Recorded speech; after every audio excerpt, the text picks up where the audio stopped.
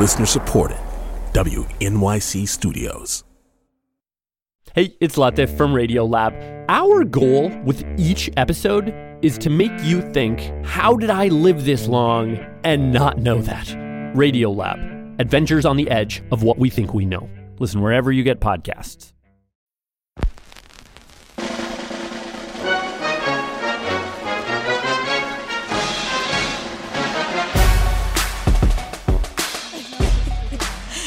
Anyway, hey everybody. Guys, just want to let you know that when you've been doing a podcast for 4 years, the settings get upgraded for your intros. So we are currently in a lobby of people like trying to do work. We are. Like they're actually shuffling. There's a lot of shuffling papers. You know? Yeah, there's someone holding a fart right now because it had too much Chipotle, and we're in the thick of it. There's a water cooler discussion of The Crown and how it was one of the biggest budget TV shows of all time. So there's a lot happening. But what I want to say is we are in a lobby in D.C. for a reason, right, Jessica?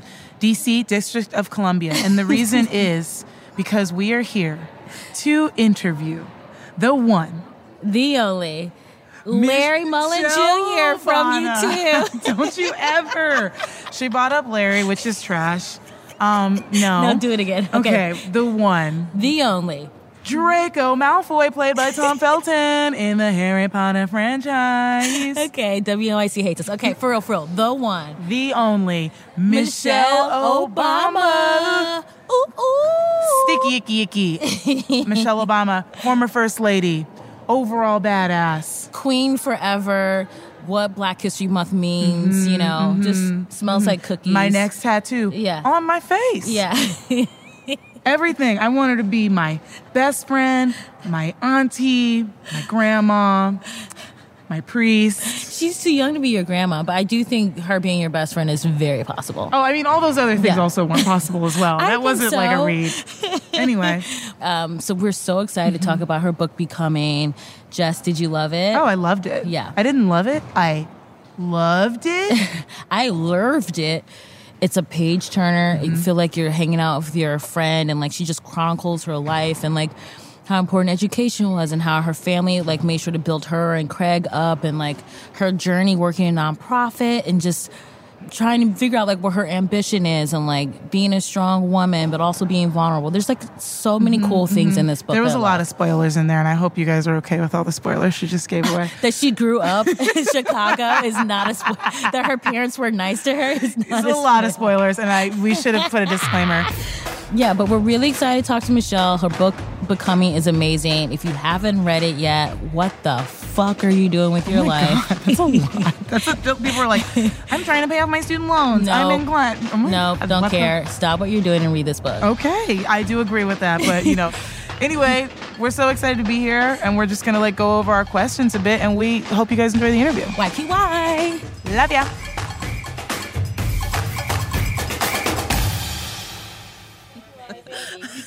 Hi. Hey. Michelle What's Obama. going on? Wow. You Michelle two. Obama. Look at you guys. You look amazing. So do Yeah. you. You both. You know. You got your hair games on. Yeah, And thank you. Wearing my finest wig, I'll have you know. It's gorgeous. It's my Shaka Khan wig It's a good that I one. liked. It's And a I'm good going to one. say, I don't have my Shaka Khan wig on, but I did brush my edges. You did. Yeah, it meant something. It meant something.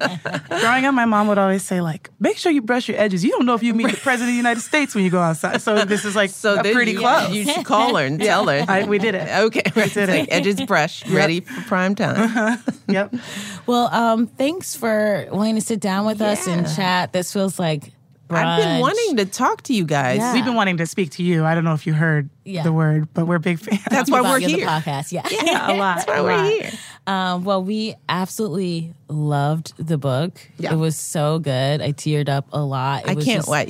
Your demographic, I'm interested. Oh, yeah. Our It's demo's like- going to love it. it's like- Well, you know Yeah. what? I feel like I hate the phrase keep it real. And like, especially for like one black woman to say to two other black women, like, keep it real. I'm like, oh my So goodness. what does why? that mean? But you really like keep it real. Yeah. And it's really exciting. And I feel like it was candid in a way that we didn't expect. That's good. There was so much in there that really just like sort of jumped out at us. And, on the podcast, we talk a lot about our hair journeys and everything. And, you were the first black first lady. And like, everyone has opinions about black women's hair. So like, what was sort of like, I remember you wrote in the book where you wanted to like cut your hair into bangs. And you had to like get make sure that was like okay. Like, so what was your journey like having Black women's hair in such a public space? Well, you know, the first thing you got to worry about is how to keep it healthy. And that's at the core of it, which what people don't understand is like getting your hair done every day will mess with your hair. You know? So a lot of it, my whole goal was I want to end this with hair on my head. You know? I want to leave here with the hair I came with. And so now you've got to think about how do you do that? And, you know, what are you doing? And are you swimming? Are you working out? But this wasn't just a first lady journey. This is a Black professional women's 100%, journey because it's like I always work out, and I wasn't going to be one of those sisters who was like, well, I can't sweat, you know, because it's like I'm going to be healthy, you know. So figuring out how much heat your hair can stand and how to cover it and how to protect it. So I've done a little bit of everything: braids, weaves, wigs, extensions, and some of it depends on what is happening. You know, how many days am I going to have my hair done? You know, and how many days do I have off and down where I can let my hair breathe and be itself? And, you know, I try not to put color on my hair. Same. So if I'm going to color it, I'm going to color somebody else's hair. And then put that on my head, right? So that I'm not messing up. So that's what I try to talk to my daughters about hair health, because at the end, we only have one, you know, set of hair follicles. You know, if you pull it out and stretch it out and burn it out, you don't have nothing. And I want to have some hair when I'm 70, 80, 90. I want to have hair. I do what I want. So I've been open to every kind of thing, which is what men in politics don't understand. You know, so there would be a whole nother briefing for me when we do like foreign trips or stuff like that. It's like, okay, are we in the rain? Is it raining? Are there cobblestones? You know, is it hot? Is it cold? You know, I mean, I'd get these briefings, and then all the other senior women who never get briefed in that way would be like calling, going, what are we doing tomorrow? And it's like, girl, don't wear heels because we're on cobblestones and we're going to be walking up a hill and there's going to be grass. And, you know, so there's a whole nother women thing. That no one talks about or writes about. I would talk about it a little bit. You know, that's why I talk about fashion, because so much of fashion was not just, ooh, does it look cute, but am I hugging somebody? Because I'd be doing anything from greeting the queen to like doing double dutch. I could do that in one day, right? So you got to have hair and clothes that can transition from doing push-ups on the floor with Bishop Tutu, which I did, by the way. He challenged me to a push-up contest. Did you win? Yeah, who won? I was not going to beat Desmond Tutu. I was like, dude, I was trying to tell him, please don't get on the floor, because he was like 80-something then. I was like, I don't want to be in South Africa messing with Bishop Tutu because we're on the floor doing push-ups. Yeah, you don't play. But I had to go from push-ups to like playing soccer with kids to going to meet some first lady. So that you have to think about, what is your hair doing? Are you sweating?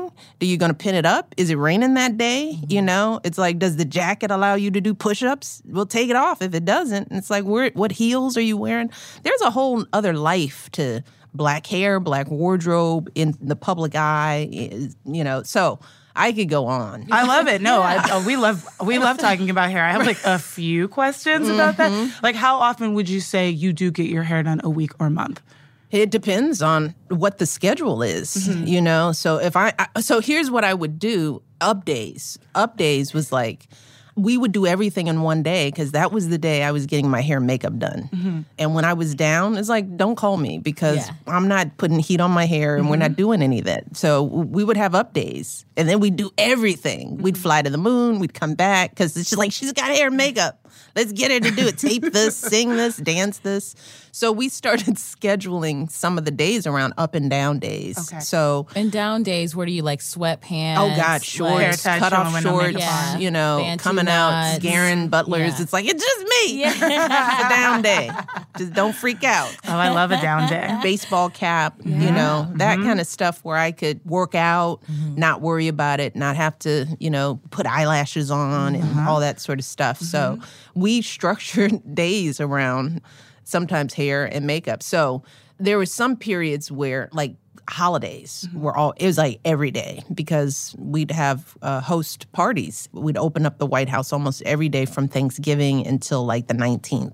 December was a tough hair month. So pull it back, give it a break. Yeah. You know, so you wind up, as you know, you have a whole strategy for hair that I'm sure a lot of white women are sitting over there going, man, I didn't know all that was going on. They're learning it, and it's great. Yeah. I remember when I shot a movie last summer and I was hanging out with somebody and they were like, oh, let's go to the zoo, and it was starting to rain. I'm like, well, I have to take a cab because my hair's going to get wet, and she's white. And she was like, what? You can't walk in the rain? I'm like, not with this hair, honey. It's going to turn into something else. Exactly. And I'm like, you're not ready for it. Yeah. But see, one of the things your generation has done, and I'll commend you on that, is that you talk about stuff that people my age and older, it's like you didn't talk about your business. You didn't talk about anything. You didn't talk about your marriage. You didn't talk about your menopause. You didn't talk about your period.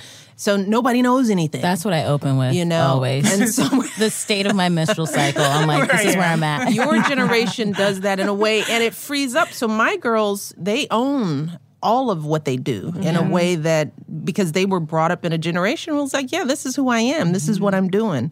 So I think it's, it is a political freedom statement that you all are even talking about this, and it gives the space for everybody to talk about it and figure out what works for them, and that it is an effort, so that, how are people going to understand it if we don't talk about it? Yeah, that's really nice of you to say, but it's also like we wouldn't be able to do that if people like your generation didn't come before us and like we're just just doing it. You're good. You know what I mean?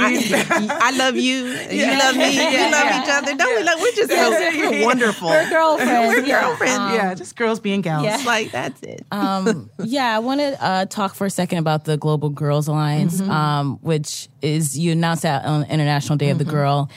You are, I think, a role model for a lot of women. You've raised two very smart, intelligent daughters, and education is such a huge part of your life. So can you kind of tell us, like, how your journey made you kind of be like, well, I want to take this next step and start this alliance?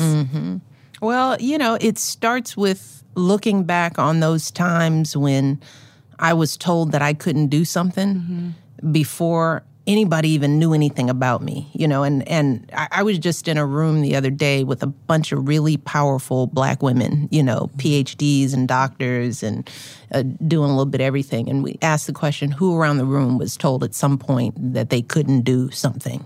And everybody raised their hand. And these are, people working at Ivy League colleges and running foundations. I mean, the fact that everyone around that room, and I think because it was not just Black women, but women, were at some point told they couldn't do something is astonishing. For all those accomplished women to at some point, what they saw in them was, you can't.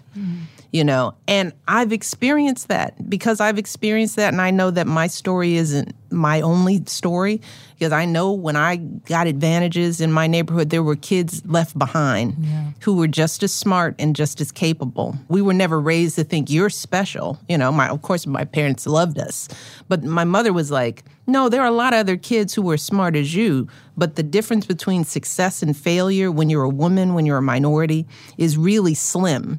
And if you get the wrong message, it sits with you the wrong way. If you don't have an advocate, if you don't have opportunity, if your culture, if your family's culture around you, puts you in a place that is not what you were meant to be, then you're sunk. So I know that pain. I know that frustration. I mean, I just have people think, just imagine, as smart as you both are, as creative and as funny, because to be funny means you have to be smart. There's something that was in you from the time you were 4 or 3. If you talk to your parents, they could see that in you. So imagine that part of you that never got educated, how you would feel, how frustrated, how angry you'd feel. And to know that there are millions of girls around the world who are in that position, because talent and potential knows no country, it knows no race, it knows no gender. The mirror image of both of you is sitting somewhere in Uganda, not being educated, right? Because of some cultural norm or some closed-mindedness or some ignorance. And how that girl feels, how you would feel in that situation. That's what I think about when I think about the fight for changing culture and changing stereotypes and putting different messages in girls' heads.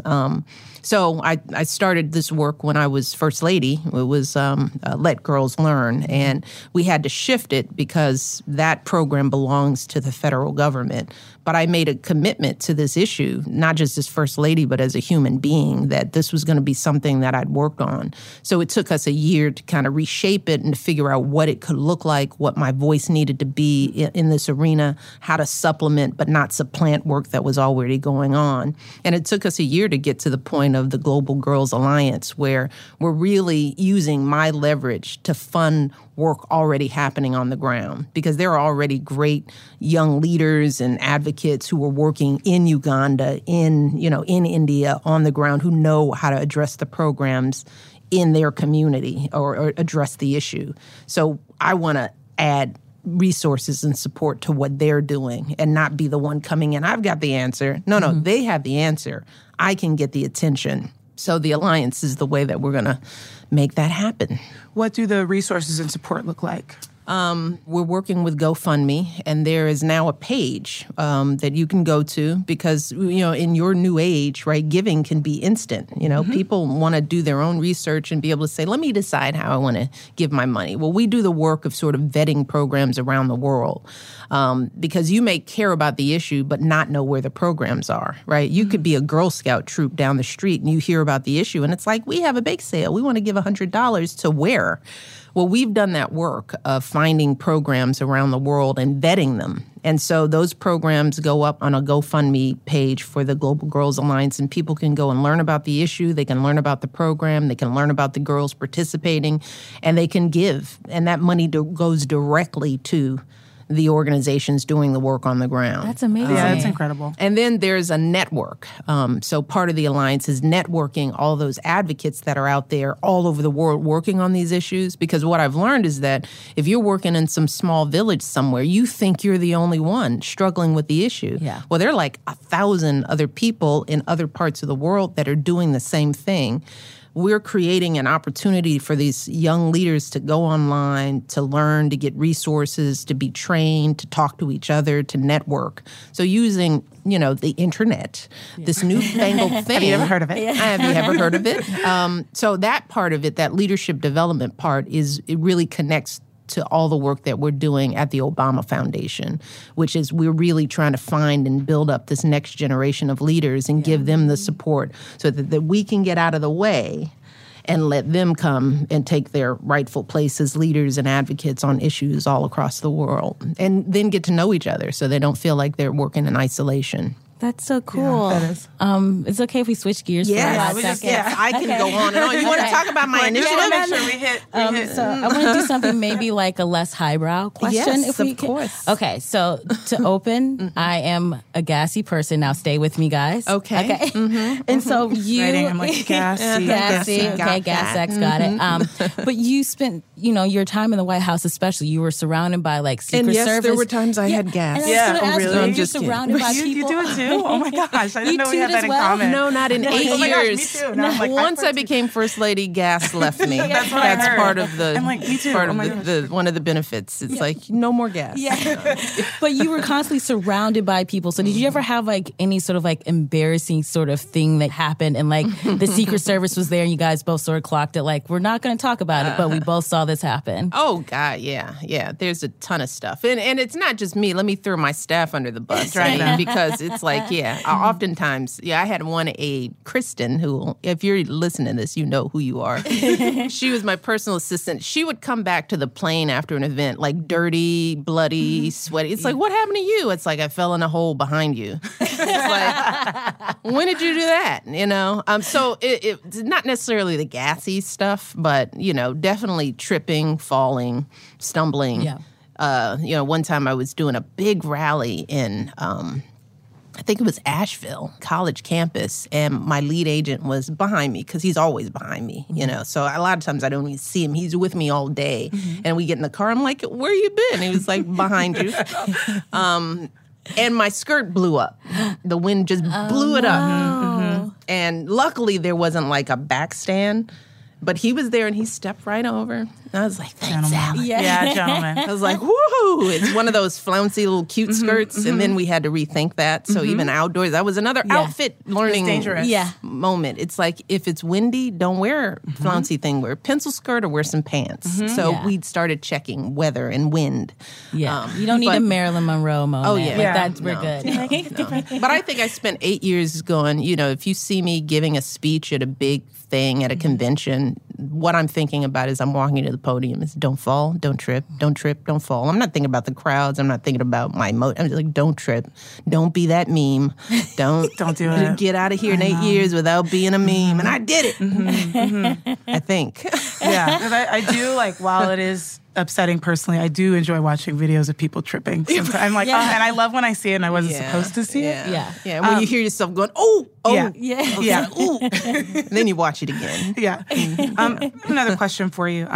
In your book, you talk about the angry Black woman stereotype and how you dealt with that, and how oftentimes people use that trope to sort of, quantify and minimize, I think, expression from a lot of women of color. Yeah. I was wondering, do you feel like you're in a place now where you can inhabit that anger healthily and express yourself? In all truthfulness, no. I think that labels and stereotypes are intended, they stick, and if you've grown up sort of thinking, watch your mouth, be careful, don't be too angry. As you see other people, you want to talk about seeing some anger. There's a lot of anger being expressed these days. And I just think, man, if I ever said that, those would be those bubble moments where I could end the presidency. If I said these 3 words, it would all be over. And those words are said every day, all day these days. So no, there's still a double standard. I have to be aware of what I say and how I say it, because if you want to get a point across, if you're a woman and you're too angry, people stop hearing the point. They don't hear you. And I'd love to be able to get in and emotionally, psychologically change that. But the truth is that people will hear things differently from me. I will do one thing and somebody else will do the exact same thing and it will be interpreted completely differently. So I had to learn how do I separate my anger from the point, from the goal. Yeah. And that is what I try to mentor young people to do. It's like, have the feeling, don't deny the feeling exists. I'm not going to pretend like I'm not angry. But if I'm trying to move an issue, if my anger doesn't work to move the issue, then it's not helpful. Yeah. So, and that's what going high means. Going high means you don't ignore it. That going high doesn't mean you don't acknowledge the fear. It's just like, well, what's your goal? And usually your goal isn't to just be angry. And I have to, and Barack has been good at that. His even-keeled temper is not just because he's calm and cool and not emotional. It's just like, brother can't get too angry if he wants to move things forward. He doesn't have the leeway to solve problems with anger. And that remains true for women and minorities. So, yeah, I still watch what I say and think about what I say because I don't get a second chance. I don't get the benefit of the doubt that maybe she had a bad day or maybe she didn't mean what she said, Every word I uttered on the campaign trail was picked apart and it was analyzed and oftentimes incorrectly. Yeah. So I couldn't stop people from doing that. So I had to control my own message. I had to control my voice so that it wouldn't be misinterpreted. And I still do. Yeah. Do you talk about... Oh, sorry. I know. Like, oh my God. They love us. Did you ever... Just kidding.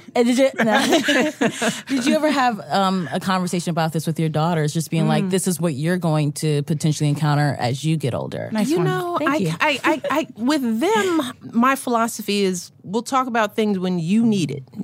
I try not to do too much. And this, just everyone gather around, although they will say, no, there are many times there's a mom lecture about, let me They're make like the listening point. to this right now, rolling their eyes. Whatever. It's like, but in my mind, I think that I wait for them to approach me with the issue and then I give them calm and careful. Like, this is what you need to know. Exactly, right. Or now there's texting. It's like, did you read this? Oh, yeah. But I'm trying to think of whether I've had that conversation with them yet, just in all honesty. And I don't know if I've had the be careful because I don't want at this young age to stifle them. I want them, as I say, what my parents did was that they saw that flame in me and they kept it lit. And what's the balance of keeping that flame so that they have a voice and know how to advocate for themselves, but learn how to do it effectively? So right now, I think I want to fan their flames. I want to get them used to maybe overstepping a little bit, because sometimes with women, you don't step up enough. You don't use your voice enough, because you're told that you're mouthy or you're bossy or be quiet or that's not cute.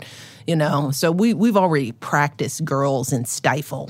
Yeah. So for me, it's like I want to practice boldness, and then we can bring it back. Yeah. We think that a really amazing part of the book is actually how frank and honest you are. And something that was really impressive and nice was when you wrote about trying to get pregnant and having a miscarriage. And I think that, it happens all of the time. And it's actually something that we don't speak about very often. Was the reason why you wanted to put it in the book to sort of normalize it or just share your experiences? Yeah, part of it is it's like that was the assignment, to tell my story. It's like I'm the box checker. It's like, it's a memoir? You want to know about my life? Okay, this is it. The notion that I wouldn't share things about my life and then call it a memoir, to me just seemed like disingenuous. That's really the truth of it, because if you were my staff, you would have heard about my miscarriage 5 years ago, because that's part of my conversation. If you're getting married, if you're doing this, well, let's talk about this, because this is how it works and this is how. So for me, it was never a mystery for me. My friends, my young staffers know about IVF. And if it comes up, I'm like, I did that too. So that just tends to be, I think in my household, we were taught to talk and to talk about things and not to hide stuff. So that was already in me. But besides that being my temperament, yes, I do believe that it's important for us to share the highs and the lows, especially when you're a role model and people are looking at you and they're going, oh, Michelle, Mom, she doesn't have any problems. It's like, oh, no. Because I don't want you to think that when you have a problem, you're broken. I think that that's the message. If I'm perfect, then when you're not, which is inevitable, you think you're failing. And it's like, no, you're just living life. We're all struggling and stumbling and trying to figure that out. So I try to free young people up to know, ooh, don't be afraid of stuff going wrong. That's all life is a bunch of stuff going wrong, so you're doing just fine. And miscarriages and challenges with pregnancy, especially as more young women are going to college, they're postponing pregnancy. The biological clock is real, and no one told me that. When you start trying and then you go to the doctor and they're like, well, at 35, this is your egg production. And I was like, for everybody? This wasn't in your body yourselves. Why didn't they tell you about finite eggs? That seems like something people know and you didn't tell us. That's wrong. Just great. Doesn't mean I would have had a baby at 18, but it's good to know while you're teaching, So that was my thing. It's like, I didn't realize that 35, there's a real drop-off. So I do tell young women, the biological clock is real. If you can afford it, save your eggs, because it was real unless they fix that. But why would I keep that a secret from some other young people, or knowing that miscarriages happen because half your period is a miscarriage somehow. Who knew that? That you're miscarrying. And so, not to gross out your viewers, because some people, I guess, are really raw. They also know what's up. So I just don't want some young person struggling with stuff that happens to everybody and going through that loneliness and that pain and that, that feeling of failure when this is how our bodies work. And again, I grew up in a household where I wrote about when I got my first period. I announced it to everybody. Dad, Craig, guess what happened? Because that's how it was. It was an event. And you need to know about this, And I want my girls, I encourage my daughters to talk to me about everything. I mean, I told them this when they were younger. It's like, do not get your information from another 12-year-old. All of you are stupid. Love you, love your friends, but when you're 12, you don't know anything. No, you're really dumb. I have the answers. So if you want to know about it, come to somebody where you get the right information. Don't be a 12-year-old sitting around trying to figure it out. You all know nothing. So if I'm not sharing with them, You know, they won't share with me. And I want all young people to be sharing with each other, to find the people in their lives, the elders, the women who have been through it, and get some facts. But that means we got to give up the information. We can't be so embarrassed or so pained that we can't educate. I think, should we do the rapid fire? Yeah, we have to. I'm so excited. Can I call you Mishy? You can. Okay. Well, you know what? Mish. Mish? Okay, I'll call you Mish. That's my nickname. Okay. My Mish. brother. Okay, so... Okay, let me just kind of just throw that out there as well. Mish. Sorry, I just wanted to do it. Yeah, You did Mish it. is You great. did it. I'm going to it's like you touched it. Great. So, you know, like Jess said, you're so open and honest and you always tell the truth. So we want to do some rapid fire questions. Okay. And we're just off the top of the Okay. dome. Yeah. Tell us. Yeah, Just let so it rip. it's this or that rapid fire round. Okay. Okay, do you want to do the first one? Yes. Would you go to a Beyonce concert or have brunch with Oprah? Oh, okay. Well, that's just wrong. It is. These aren't easy. This or that, and you have to pick. Why gotta can't I pick. have both? Michelle, that's not... Okay, Mish, that's not the game. She could though. Okay. Wait. Yeah, but I could. Right. You Yeah, could like that's really true. do that. But You would I have the could. best day. You would But I invite us, could. obviously. Okay, so I picked the brunch, not because I don't love Beyonce concerts. As you know, I go to all of them. And I love watching my girl perform. But I choose a conversation. You know, so it's one of those. It's like you guys like. Yeah. I'm like, choose. I'm writing it. Choose a I conversation. would choose a conversation because it's like a concert is cool and you're feeling the vibe, but I want to be like, so Oprah girl, what's going on? Yeah. What's really happening? And you know, and you can't do that at a concert. Concert, you're just like, yeah, we all here. Woo, I love, you know. Yeah. But I would want to be like, Beyonce, how the kids? What's Yeah. going on? How you feeling? You know, that's a more meaningful interaction. Yes. So brunch with Oprah. Yes. Okay. You got it.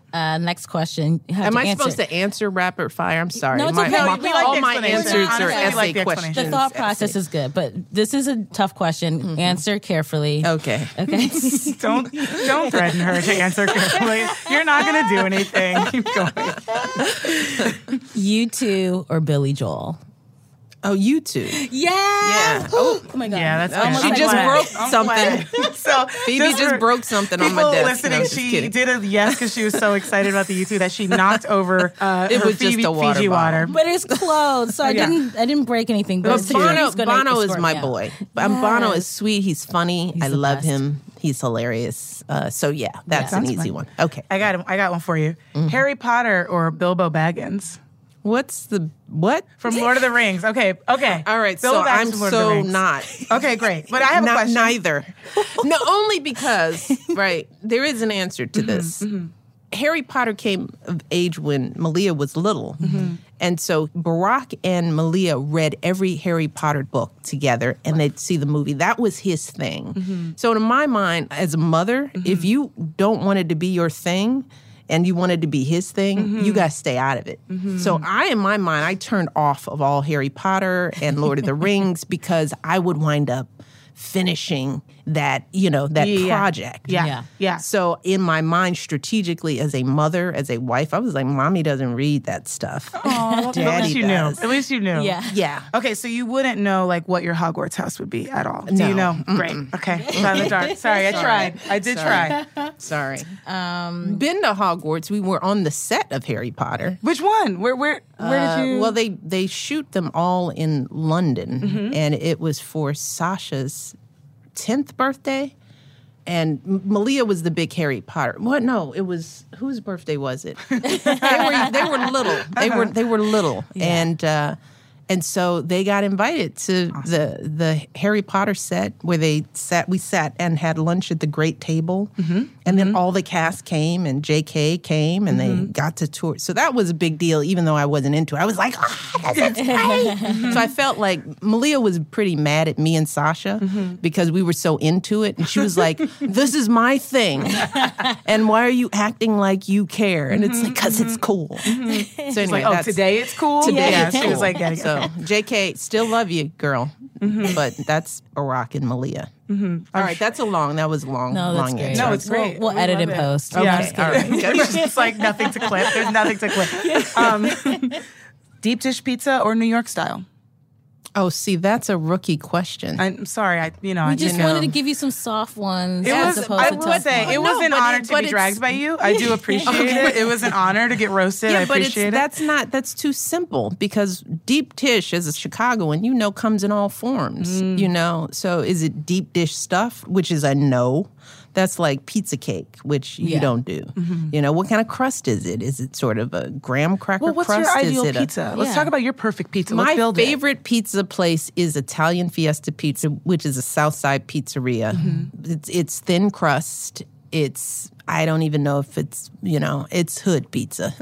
I love that. Hood pizza's tight. Yeah. Whenever I go, it's neighborhood pizza. I love It's that. the pizza we got when we got good report cards. That was our treat. Mm-hmm. Getting Italian Fiesta. Is it like a thin slice? It's a very what's the thin, slice but like? it's squared. They cut it into squares, Nice. not the long slices. Yeah. Okay. So, All right. And then the last. I hope you're learning things about me. I am. I'm like you guys, writing things down. After the like, answers, you look like, pizza. that tells me more. I've read her whole memoir, but the pizza question really gives me insight. Okay, so this is the last one. Barack's dad jeans, or the way he pronounces karaoke. How does he pronounce Like karaoke? that. Tell her how Okay, so how did her you? husband So there was pronounces this. You're like, how do you know how my husband pronounces it? It's like, where have you been? This was, I think, a clip either on Jezebel or Deadspin or something. He was at an event and he said karaoke, and I was like, okay, Barack. Oh, so he pronounced it like he has some sense. Yes, yes. So that or his dad jeans, which I love. Yeah, they look I great. pick his pronunciation because it was ethnically correct, Yeah. which probably tripped people out. It's like, that's not how you say it. Uh-oh, there, you got the I know, fingers. I know. Do we have time for you to read Rolling. something really quickly to close out the episode? What is it? With from- you two, okay. I'm not going to agree It's to something anything. I wrote on the way here. It's like, It's a poem I wrote about Bono. No. I'm so obsessed with him. Weird. But from my book? Okay. I'm going to read from my book. How can I have a conversation about the pizza and then it's like, nope, sorry, won't be reading from my book. For me, becoming isn't about arriving somewhere or achieving a certain aim. I see it instead as forward motion, a means of evolving, a way to reach continuously toward a better self. The journey doesn't end. I became a mother, but I still have a lot to learn from and give to my children. I became a wife, but I continue to adapt to and be humbled by what it means to truly love and make a life with another person. I have become, by certain measures, a person of power, and yet there are moments still when I feel insecure or unheard. It's all a process, steps along a path. Becoming requires equal parts patience and rigor. Becoming is never giving up on the idea that there's more growing to be done. Thank you so much. that was incredible. Thank you, Thank Michelle. you. Thanks, Thank guys. you. I could talk to you all day. Oh, yes, obviously. Cancel your plans for the rest of the day. Whatever it is. Stop it. She's like sweating. Stop Okay. it. Seriously, thank you so much. That was Thank you. legendary. That was fun. Really, really fun. Fun. Thank you. Thank you. Wow, that was Linsanity, Jeremy Linsanity. It was crazy. She's sweet. She gets it. She's open. She's honest and funny, which And is what you want. Yeah, she keeps it real. I'm going to coin this Kerr, keeping it real. Yeah. But also, I'm going to say, because I'm getting, I'm into Reiki and crystals now, but the vibe in that office was something. That's pretty cool. It's really warm. Yeah. It's great energy in there, you The guys. artwork was amazing. She had original, like, Carrie James Marshall, which is very one of my tasteful. favorite artists. Yeah. A lot of books. She had my book She in did. there. She did. Everything's trash, but it's okay. She had it. I was like, why do you have this? She was like, because I like you. It was cool. Yeah, I think everyone who listens to this interview is going to be really excited to read her book if they haven't gotten a chance yet. Yeah. Because I know I came in hot before, so I'm going to come in soft. If you got it, As long as you're aware, like, you're just having layers, and I love growth. And I feel like from the beginning to now, you've really changed. And growth is powerful. And I appreciate you sharing it with our audience. That's so sweet of you. You can buy Michelle Obama's memoir, Becoming, wherever books are sold. Get it, cop it. You heard it here first that the book exists. Your breaking news. So Michelle Obama wrote a book, you guys. I don't know if you heard about it. She's an upstart, and I think she has... You think she has potential? I think she could have a career. Oh, my God. It was really fun. But yeah, we had an amazing time. You guys are going to love the book, so get it now if you haven't. And to close, I just want to say this episode was produced by Joanna Salatara, Paula Schumann, Isaac Jones, Chanel Estrada, Phoebe Robinson, and Jessica Williams. And our theme music was composed by Jeff Brodsky. Remember when I was trying to smash Jeff definitely. Brodsky? You put a full court press on that man. I know it was a lot. Yeah, it was a lot, but you know what? He loved it. Yeah, he did. I hope. Oh, God, gulp. Thank you, guys. Love you. Bye, Michelle Obama. See you later for drinks. Just kidding. I know. She's like, delete that.